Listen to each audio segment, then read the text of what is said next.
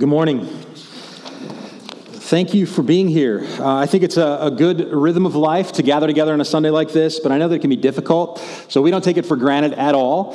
Our hope, we have the bar pretty low, I hope anyway. We would desire to be encouraging to you, and one of the ways that I hope that you sense that is that you've not come to hear from the experts.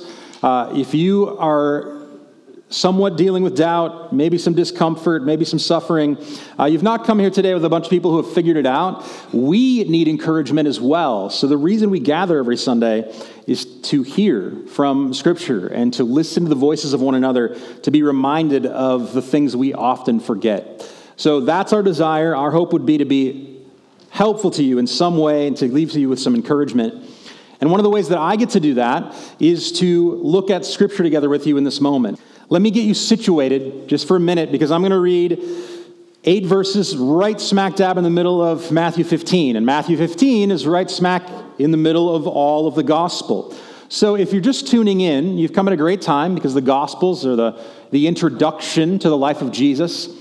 But you're also coming in right into the middle of the story. So if you're just tuning in and you're not sure where we are, we basically just opened, the middle book of the Lord of the Rings trilogy, and I'm just going to start reading.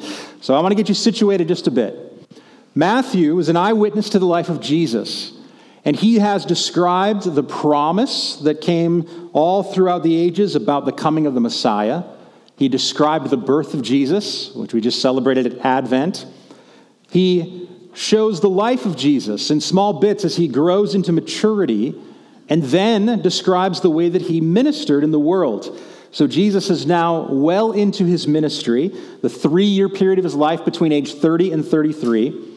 He has already given the Sermon on the Mount, which you may be familiar with. He has described in parables his kingdom and what it's going to be like when he comes. And there are 2 things now that are coming into full clarity. One, there is conflict with the leaders of the day, the religious leaders especially. And 2, that Jesus is demonstrating his rightful claim to be the Messiah by powerful works. He commands the water, it obeys. He heals people. And it's right in the midst of all of these acts he is as busy as it gets. Jesus' calendar is full. And we pick up now in the 21st verse of Matthew 15. And I'm going to read just down to verse 28, and I'd love for you to follow along. It says, "And Jesus went away from there and withdrew to the district of Tyre and Sidon. And behold, a Canaanite woman from that region came out and was crying, 'Have mercy on me, O Lord, Son of David. My daughter is severely oppressed by a demon.' But he did not answer her a word, and his disciples came and begged him, saying, 'Send her away, for she is crying out after us.' He answered, 'I was sent only to the lost sheep of the house of Israel.' But she came and knelt before him, saying, 'Lord, help me.' And he answered, 'It is not right to take the children's bread and throw it to the dogs.' She said, 'Yes, Lord, yet even the dogs eat the crumbs that fall from their master's table.' Then Jesus answered her, 'O woman, great is your faith. Be it done for you as you desire.' And her daughter was healed instantly." I'm going to pray for a moment and ask that you join. Father, please send your Spirit, who takes from Jesus and gives to us, who convicts the world concerning sin and righteousness. We've now read Scripture, and we often feel the temptation to go through the motions, to have this be a meaningless exercise, or perhaps even only a brain exercise. But we ask that you would take these words, the truths that are presented here, and you would seal them deep in our hearts.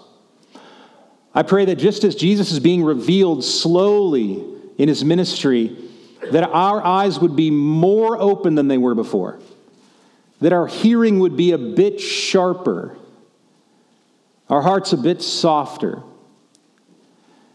And I ask in the midst of all of this that our hope would not be centered in our things, the things that we do or our church does, certainly not in my voice, but give us encouragement that you're here and you're present and you're with your people. We pray this in Jesus' name. Amen. One of my jobs, I think one of my goals all the time, should be to help you see and to believe that the gospel is good. To think to yourself, it's better than I thought. That's the journey of Christianity, is to be reminded again of what you've forgotten, and then in the reminding, you come to cherish it a little bit more. I remember years and years ago, I'm not sure how far back the song goes, but a song that was sang very, very often, especially when I was helping to lead college services and teaching young people, was a song called How Great Is Our God. Do you remember this song? You know this song? Came right to your heart and your mind? I love this song. And I had to tell Daniel earlier, I'm not specifically requesting it, I'm just saying it's a great song. And I remember trying to belt that thing out at one point, and it struck me as I was singing it that as much as it's a statement of people and an aspiration of people, that it could be just as well to put a question mark after the statement. And it's really a defining question for all of humanity. I mean, the question is, how great is our God? Legitimately, how great is he? And the way that you answer that is going to change drastically the way that you present yourself to him. If you see him as small, then you will have a tendency to make yourself big.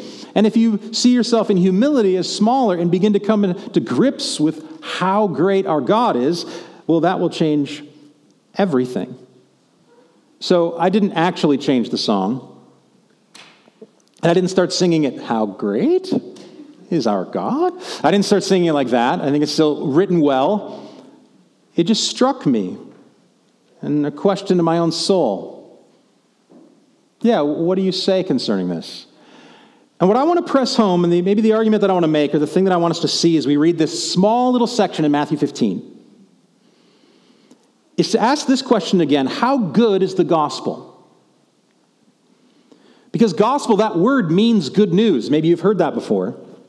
But all of us know that there are gradations in good. So, for instance, you might say, oh, good, they got my order right. There's no onions. That's good news. It could be good news that your favorite sports team did the thing that sports teams do. They won. Great, good news. We say it's good news when the cancer scan comes back clean. It's good news to hear of friends and family doing well. It's good news when the in-laws come to visit. I promise you, it is. But in the midst of that, I bet that you can sense that just telling someone that the gospel is good news, they may instinctively ask a question like, how great is our God? They might say, but how good? And in this little thing that happens here in Matthew 15, I think that there is a pressing of the question for us. And I hope as I consider this passage that's got some confusing parts, some oddity to it, that at the end of it we'll be convinced just a little bit more that the gospel is, and forgive my poor English, the gospel is a little gooder than we thought. Good news made gooder as a working title for today. It's the goal. I'm going to get there by looking at a couple of things in this little story. I'll do my best to explain it like we usually do when we come to a text. And then I want to look at this question or this thought that you might ask. Let's say there was an offer, an announcement, or a kind of ministry being presented here in Jesus. Some of the things, when presented with something that's supposed to be good news, we could ask questions like this. These are the questions, the categories we're going to think through. Well, who's making the offer? Who's behind this? That's going to be one question. Who's offering? Another question related to the good news might be something like this. Well, what's the fine print? Maybe the question would be something like, what do I have to do to get this? What's it mean to obtain it? So who's offering? What's the fine print here? And then finally, I think we want to ask the question, who gets in on this? Who can apply? What's the criteria? And as we consider those questions in this exchange with Jesus and this Canaanite woman, my hope is that we have an imagination that grows to say, yes, this good news is very, very good indeed. So let me just start with this first bit of dealing with the text, something that I think does have some questions in it. It tells us at the outset that Jesus went from there and he withdrew. That's the word that Matthew uses. And he goes to the district of Tyre and Sidon. Now, there's one aspect of Tyre and Sidon that I can say right away that is important, and we'll come back to a second one later. But the first thing to note is, maybe just a trivia question if you're into that kind of stuff, this record of Matthew giving us Jesus leaving and withdrawing to this region is, as far as we know, the furthest trip that Jesus ever took. This is the furthest that he gets from his homeland, from his hometown. I'm going to give it to you in some sort of regional ideas. This is to the north and west, out onto the Mediterranean Sea. He leaves the area of the Sea of Galilee, where he's gone back and forth a number of different times, and he goes north and west all the way as far as he can go. Tyre and Sidon are 21 miles apart, and they're even further than that from Gennesaret, where he was before. So he is taking a journey. And in those days, that's a long way. You see, it used to be not that rare for people to never leave their county or their state. We are now all jet setters. So everyone thinks it's very, very common to go everywhere. It was not that common when travel was difficult. And as far as we know, this is the furthest Jesus gets from home. Way out there into Tyre and Sidon. We also understand from Matthew why he did it. It says he withdrew. Jesus could not get away from the crowds. He was a mother of 3 toddlers. He was a preschool teacher. He was a celebrity with paparazzi constantly pressing in. He needed to withdraw. And I think that one of the reasons that he left this far and took a trip is the same reason that you or I might take a trip. You say to yourself, I just need to get away. I have to step away from this. He has tried solitude in the middle of the night. It says that he has tried jumping onto a boat and getting into the middle of the sea, and still people surround him. He leaves one side of the sea, paddles all night, gets onto the other side, and the crowd is there waiting for him. So he withdraws to a place as far as he has been, Tyre and Sidon. And he meets there a Canaanite woman, which again, we're going to see in a little bit why Matthew describes her in this way, and it's significant. But a Canaanite woman comes and she cries out, this person of help, this Jesus who's come with an offer of help and is full of mercy and power, she cries out, have mercy on me, O Lord, Son of David. She gives him a title. And it's the first introduction as a reminder to us that those who see Jesus for who he is, some of their hope is built on who is offering the help. Have mercy on me, O Lord, Son of David. Later in verse 27, she repeats it again. Yes, Lord. In verse 25 as well. 3 times she declares Lord. And this is meaningful because if I told you that something could be offered to you, some kind of help that was absolutely necessary for you, and it showed up, you might want to know who sent it. Say you got a check in the mail. You run out to the mailbox, you come in and you open it up and it's a check and it says $10,000. Well, that's good news. Who doesn't like $10,000 in your mail? What's the next thing you're going to say? The first and logical question. Who sent this? Because I've gotten checks for $10,000 in the mail before. Can you believe that? Aren't you happy for me? Isn't that good news? And then I flipped it over and it said, American Homeowner Insurance Company of the West or something. And then I look in the bottom of it and it's not a check for $10,000. It says, you could save up to $10,000 over 20 years if you switch to us, right? In other words, my hope and desire of the offer, here's 10 grand, shrinks immeasurably when I realize who's offering.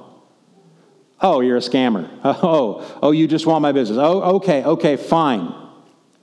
Or you could imagine if it was a true person, a real thing, if someone offered you help when you desperately needed it, you could imagine them being one of these 2 things attributed to the Lord.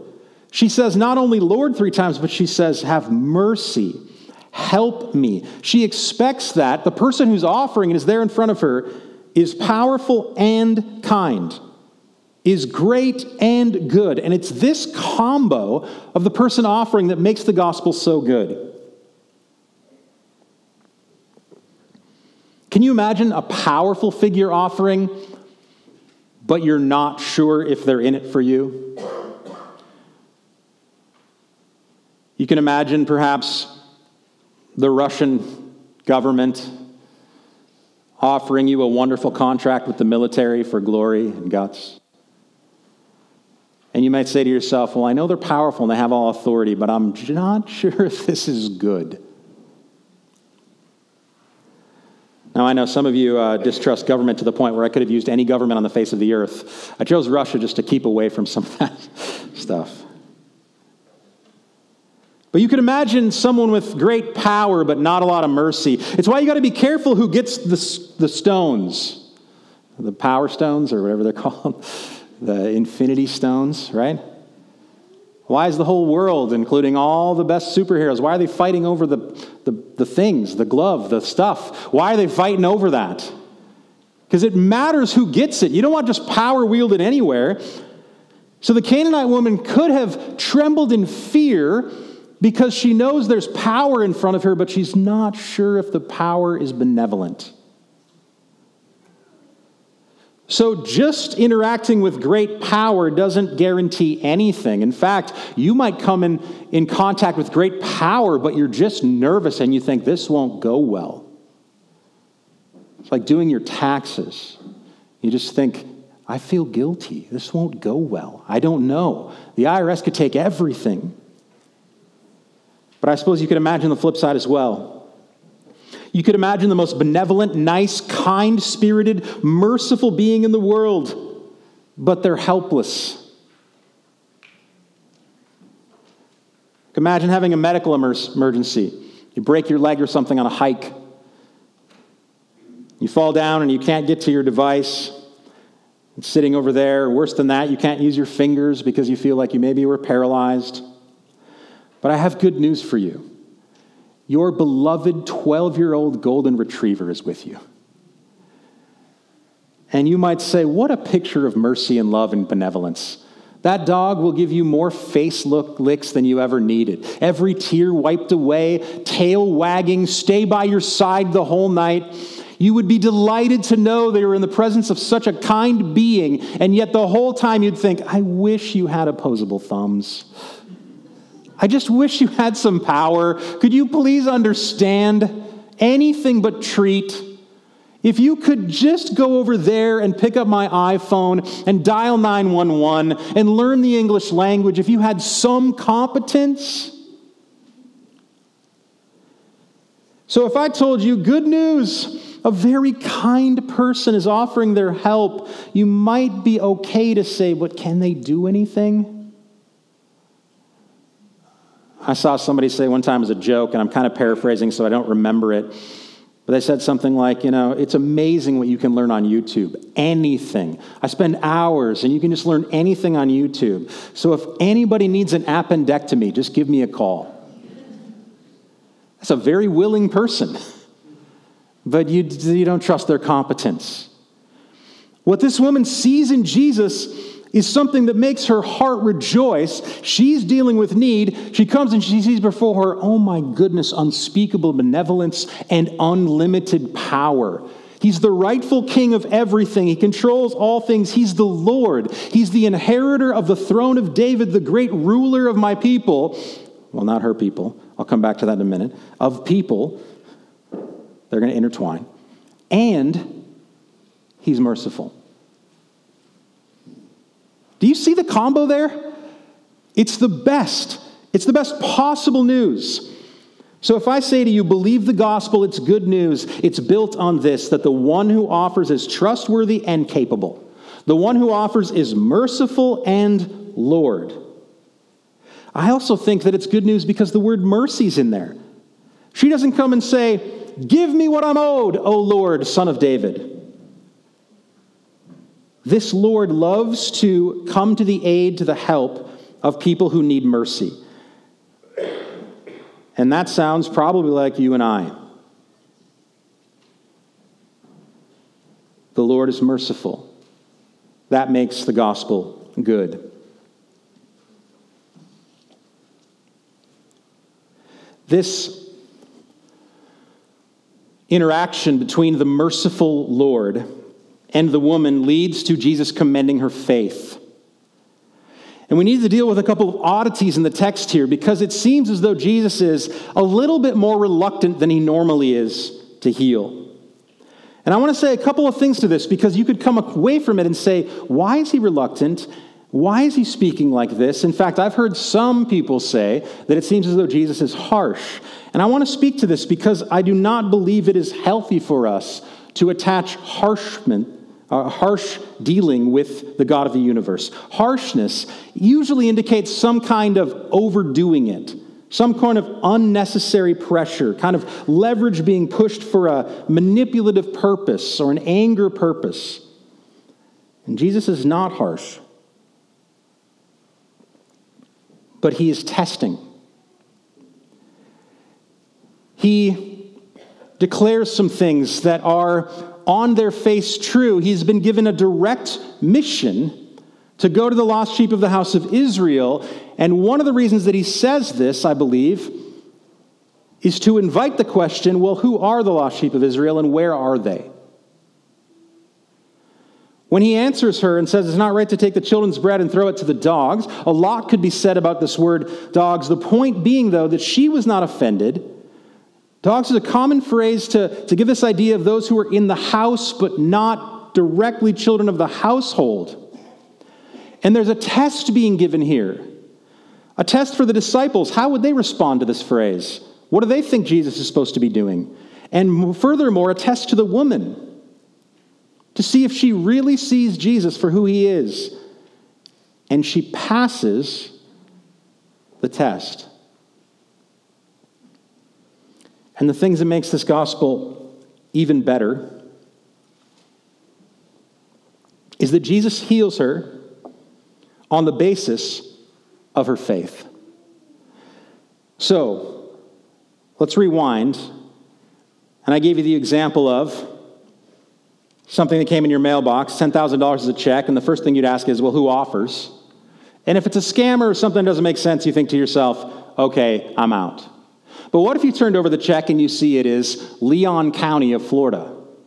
And it's got a stamp and a seal, and you're like, wow, what in the world? Then maybe the next question you'd ask if this good news is, how do I cash this? How do I cash in? What do I have to do? Where do I have to go? How can I get this? It's a great offer. It's offered by a trustworthy source. How do I obtain it? And I think that there are various religions around the world that offer forgiveness. They offer the good news that God may in fact overlook sin, may in fact welcome you, that you might have a place one day, but it's not truly good news because the fine print is so odious that almost no one can get it. So what do we have to do to get in on this deal? Well, that's part of the goodness of the gospel. Simply believe. I want you to imagine a scenario in which God was benevolent and desired to forgive sins. And it would be good news if he said, well, here's an offer. I will forgive your sins. All you need to do is stand on one leg for 2.5 hours on the top of Mount Everest at the summer solstice every 3rd year. On its face, objectively, this would be good news. Because without that offer, there's no hope of forgiveness. All of us have sinned. All have fallen short. There's none good. No, not one righteous at all. And now God breaks into the world and he says, here's the offer. It's like a $10,000 check. And you look at the fine print on how to obtain it, and you start looking around. Maybe someone says to themselves, oh gosh, I'm not able to obtain that. I'm in a wheelchair. Or I don't have the money to travel to Nepal. Or I'm terrified and afraid and I can't get to the top of this thing. You might say to yourself, how could you possibly get there and survive? Think about the summit of that mountain. There's going to be thousands of people there. It's going to be a contest and competition.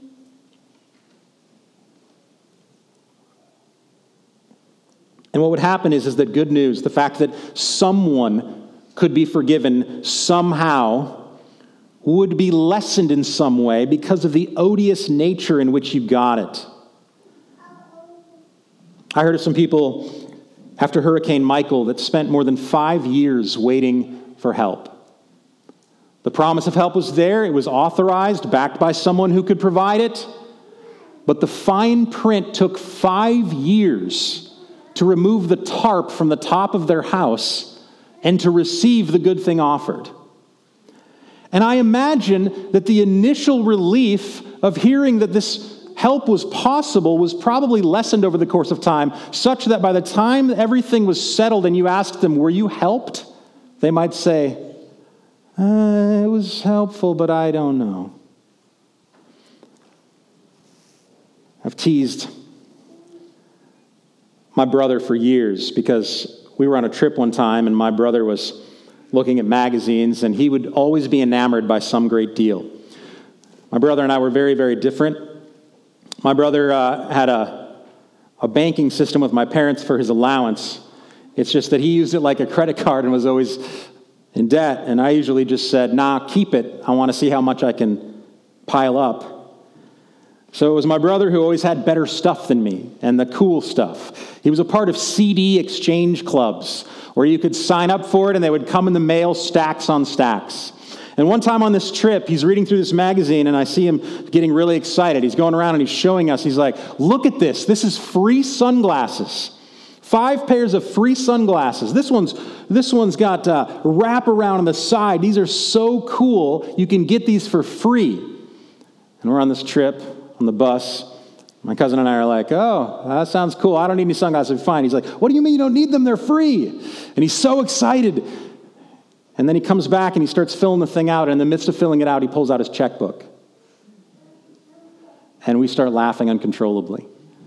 Because he doesn't see the irony of being excited about free sunglasses but having to write a check for it. So we ask him, we say, well, what in the world are you doing? It's free sunglasses. He's like, well, there's a fee for shipping and handling and stuff, you know. And then he starts to laugh with us because he begins to see the irony of it. And so he fills out his check for $17.95 or something for 20-cent, Taiwanese sunglasses or whatever it was. He fills out $17. He's going to send it away. But before he seals the envelope, he pulls it back out. And on the memo line, he shows us what he's going to write in big capital letters, free sunglasses, and then sends the check. You see, the offer was amazing. And 6 weeks later, he got a package in the mail of free sunglasses. It was reputable. But the fine print just really undid the whole thing. That's not the way the gospel is. Jesus, who is the merciful one and the Lord of all things, who controls all things, what he requires of you is to simply believe. What he asks of those who have gone astray, what's the fine print for this forgiveness? The fine print is, can you look? Can you taste? Can you see? Can you open your hands to receive? To simply believe. That's what it takes to go from darkness to light, from death to life, from outside to in. That's all it takes. In other words, what I'm telling you is if the offer showed up in the mail, not only is it from a reputable source who can deliver and is kind and good, but there's very little fine print, and the fine print just says, receive. And I believe that a story like this, where this woman has nothing to bring, she comes with nothing but need, she confesses who Jesus is, and Jesus says, that's all it takes. See me for who I am. See your need. Come to me. Ask me to heal. And he calls this faith. It's good news made better. Now, there's one more thing that I think is actually the driving point of the whole passage. It's why I messed up my wording earlier with who the Son of David is. And I believe what we're supposed to see in this passage is that Jesus is hinting. He's beginning to unveil the unbelievable reality that the good news of the gospel is made better by who gets in on this. Who can apply? What's the criteria? And the whole of the story is told to show that Jesus, on his trip, his vacation, that he tries to get away from, he not only crosses some geographical boundaries to get to the sea, but he crosses ethical boundaries. And he crosses religious boundaries. He has been dealing up in Capernaum and around the Sea of Galilee, an area that I think would have been sort of a mixed bag. There would have been God-fearing Jewish people. Perhaps they weren't as zealous as they could be. We saw that the Pharisees came at the beginning of Matthew 15 from Jerusalem. It probably indicated that maybe their teaching wasn't on point. But nonetheless, it was a place where Israel dwelt. Now, Jesus leaves in his middle of his ministry. For this one time, he leaves and he goes out to Tyre and Sidon, to a place that is decidedly not Jewish, a place that is outside the bounds, not of the household of God. These are the outsiders. In fact, isn't it interesting in verse 22, Matthew says a Canaanite woman. When was the last time you heard Canaanite woman? Or Canaanites at all? You might have to rack your brain and you're saying like Canaanites, and you'd be right to remember that we're talking way back in Israel's history. In fact, before the nation of Israel was ever constituted, the promised land, Canaan, was full of, according to Joshua, the Canaanites. And what needed to happen for Israel to be set up, God's chosen people, is they needed to go and kick out the outsiders. So the armies of Israel were set against the Canaanites. The Canaanites were the people who needed to be removed. The ones outside the promise. They were the obstacle to the promise, not the inheritors of the promise. But Jesus goes to Tyre and Sidon and encounters a Canaanite woman.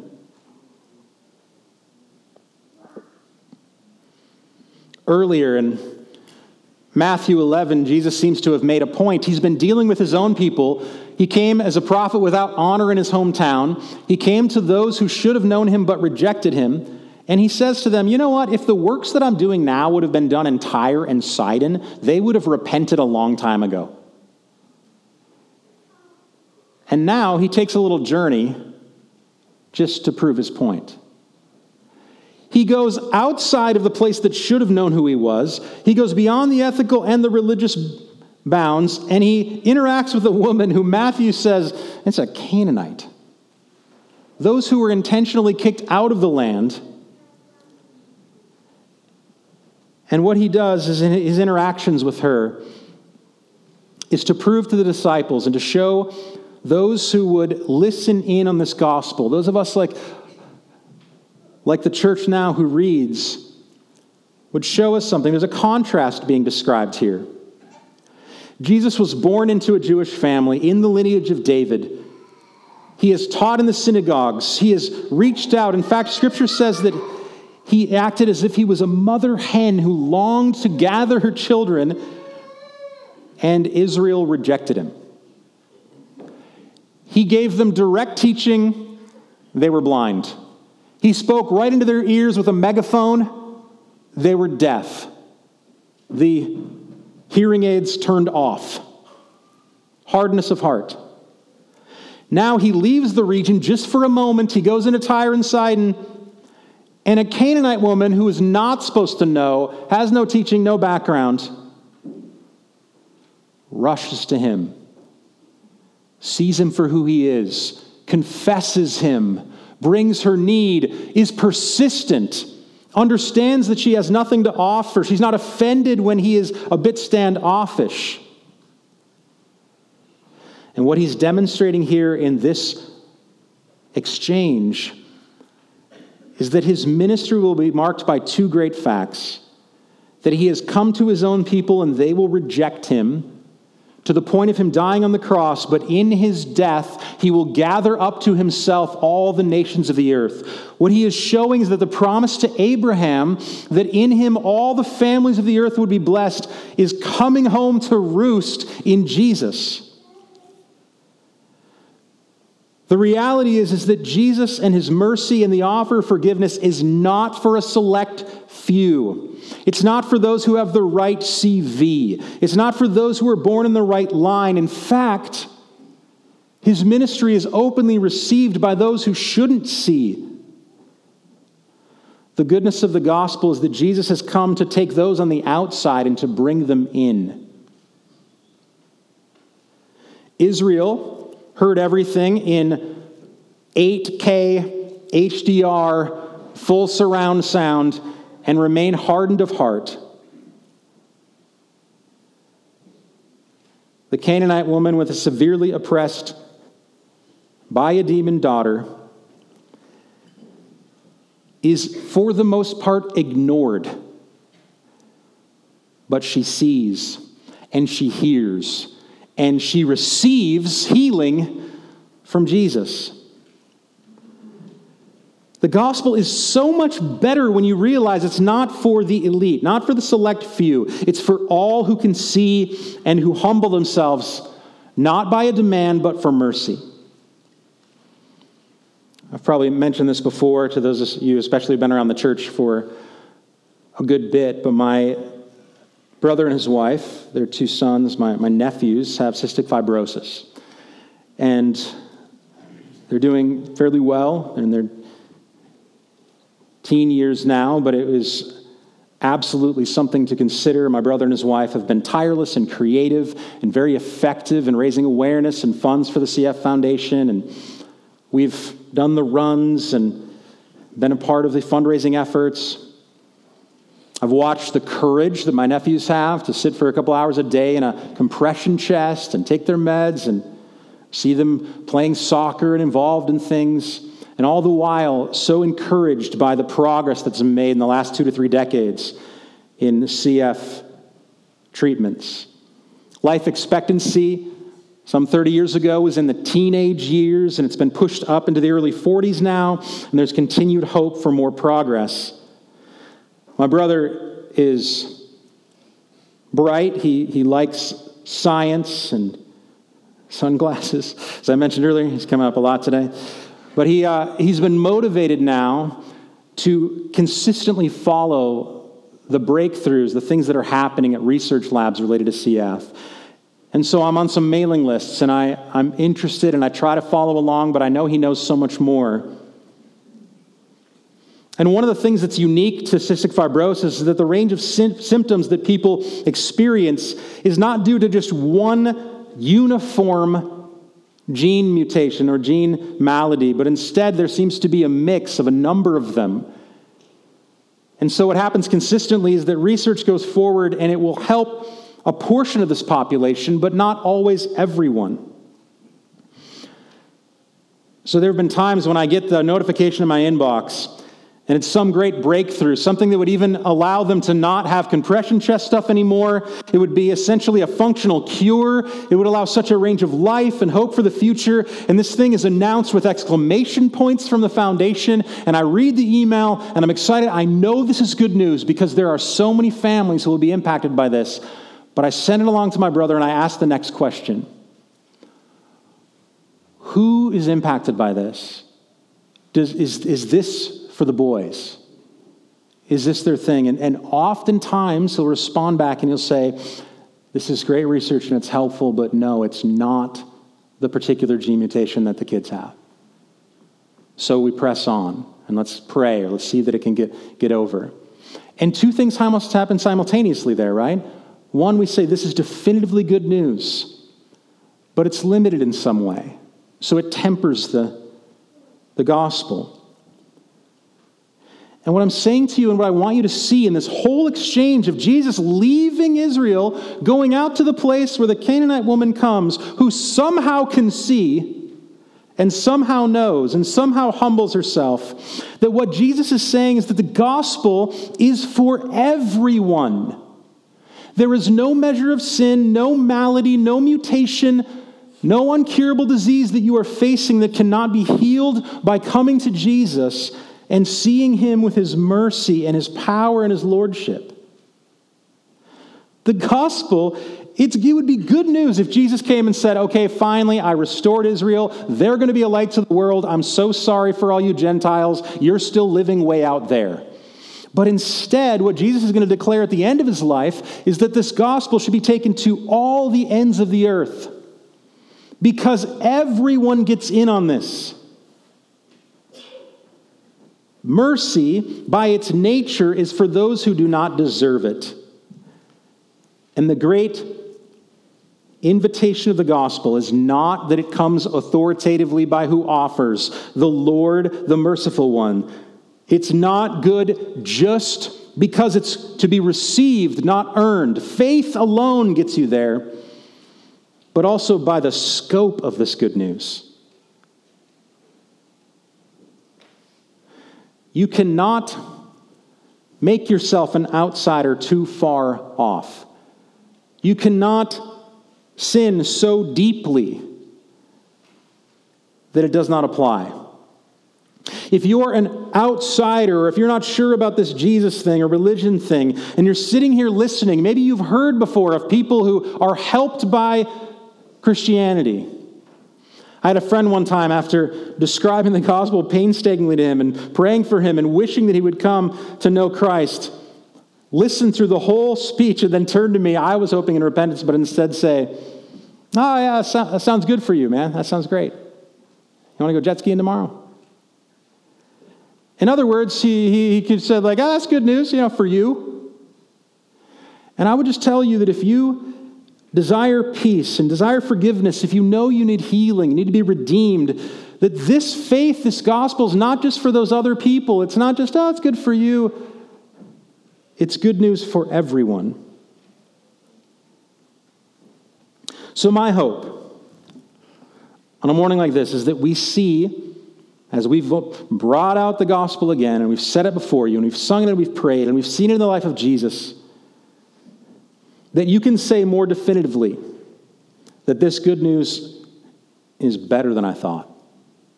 It runs deeper than I thought. It reaches farther than I thought. If you see it like that, then I think we're growing in the direction that we should be. Let's pray.